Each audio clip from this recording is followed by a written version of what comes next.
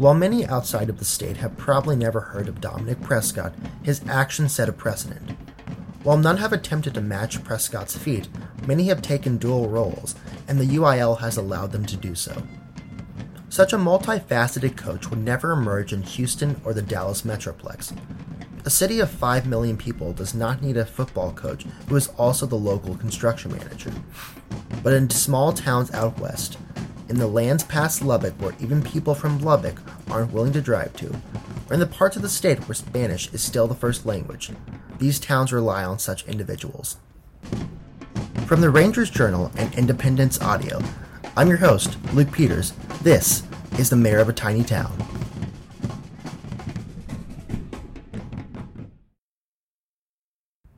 Mentioning these people to one of the coaches at Shatner High School in the Sugar Land area, one commented, "Sure, the head coach of Red Pine is also the county judge. They have no one else to give the job to." Now, there may be some truth to that. Red Pine has a population of 90 people. But I spoke with Russell Phipps, the current head coach of Red Pine. He is not the county judge, but he serves as a social worker, for which he has a degree. Phipps was just one figure I encountered while talking to over 50 coaches across the state, both retired and active, in researching this story. My maroon Honda Accord now resembles a pale moon with how much mud was slapped against its side. I don't even want to think about the miles put on it. But as I moved from place to place, I noticed a common theme among these coaches that connected them to Prescott. They all have an internal drive to lead people. This is Tyler Burns, the former athletic director and head coach at Deliverance High School. Even when we were just football coaches, our jobs didn't stop on the practice field or on game night.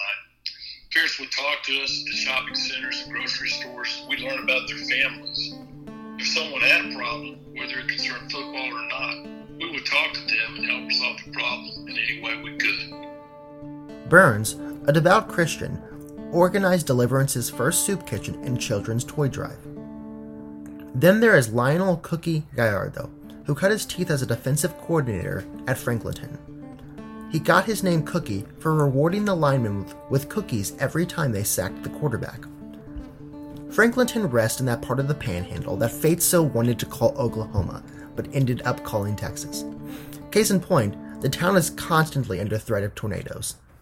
Gallardo saw his entire neighborhood devastated by a tornado that swept through the town. When everything had settled, Gallardo organized the communities to take in the displaced families to be cared for. Gallardo took an entire year off from coaching to help lead the local planning commission into building neighborhoods with storm shelters, steel support beams, air raid sirens, and further measures to alert, protect, and secure families and their homes. Gallardo's efforts drew national attention and led to a $1 million donation from the Susan Price Show.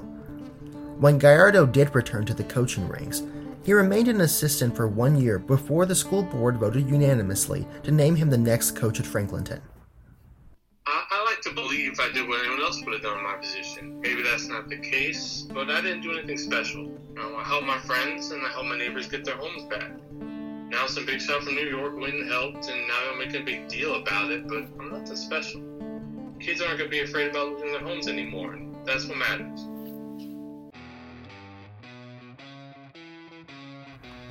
While there are many success stories, there are also failures.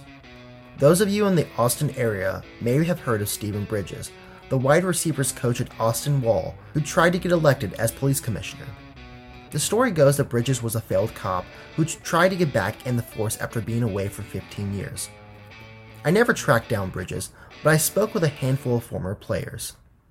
That man was a menace. This is Henry Garza, one of Bridges' former receivers. We'll drop one ball in practice and he'll have us run sprints for the rest of the day until all of us puked. Puking was our only pass to freedom. He thought you could fix any injury with pickle juice. You can't. No one could ever memorize the routes. We had one game where we had 5 receiving yards combined because no one could ever get open. Garza and other former players believe that Bridges was a friend of head coach Jack Thompson, and that Thompson stood up for Bridges 3 times when the school board wanted him fired. As far as anyone knows, Bridges never coached football at any level before or after Austin Wall. Bridges attempted to run for police commissioner after Thompson retired, but his campaign was dead on arrival. Thompson declined to comment about Bridges. There are numerous coaches across the state who have taken leadership roles, be they social, political, or both, but no one has ever been so foolish to try to become a police commissioner. One man, Dan Schiffer of Babylon, was asked to run for sheriff in 1997, but respectfully declined. It is one thing to build character of young men, and another to be the justice of the peace. That would have been the most ludicrous hire in the history of Babylon. From the Rangers Journal and Independence Audio, this is the Mayor of a Tiny Town. I'm your host, Luke Peters. Be sure to tune in next time for the next episode.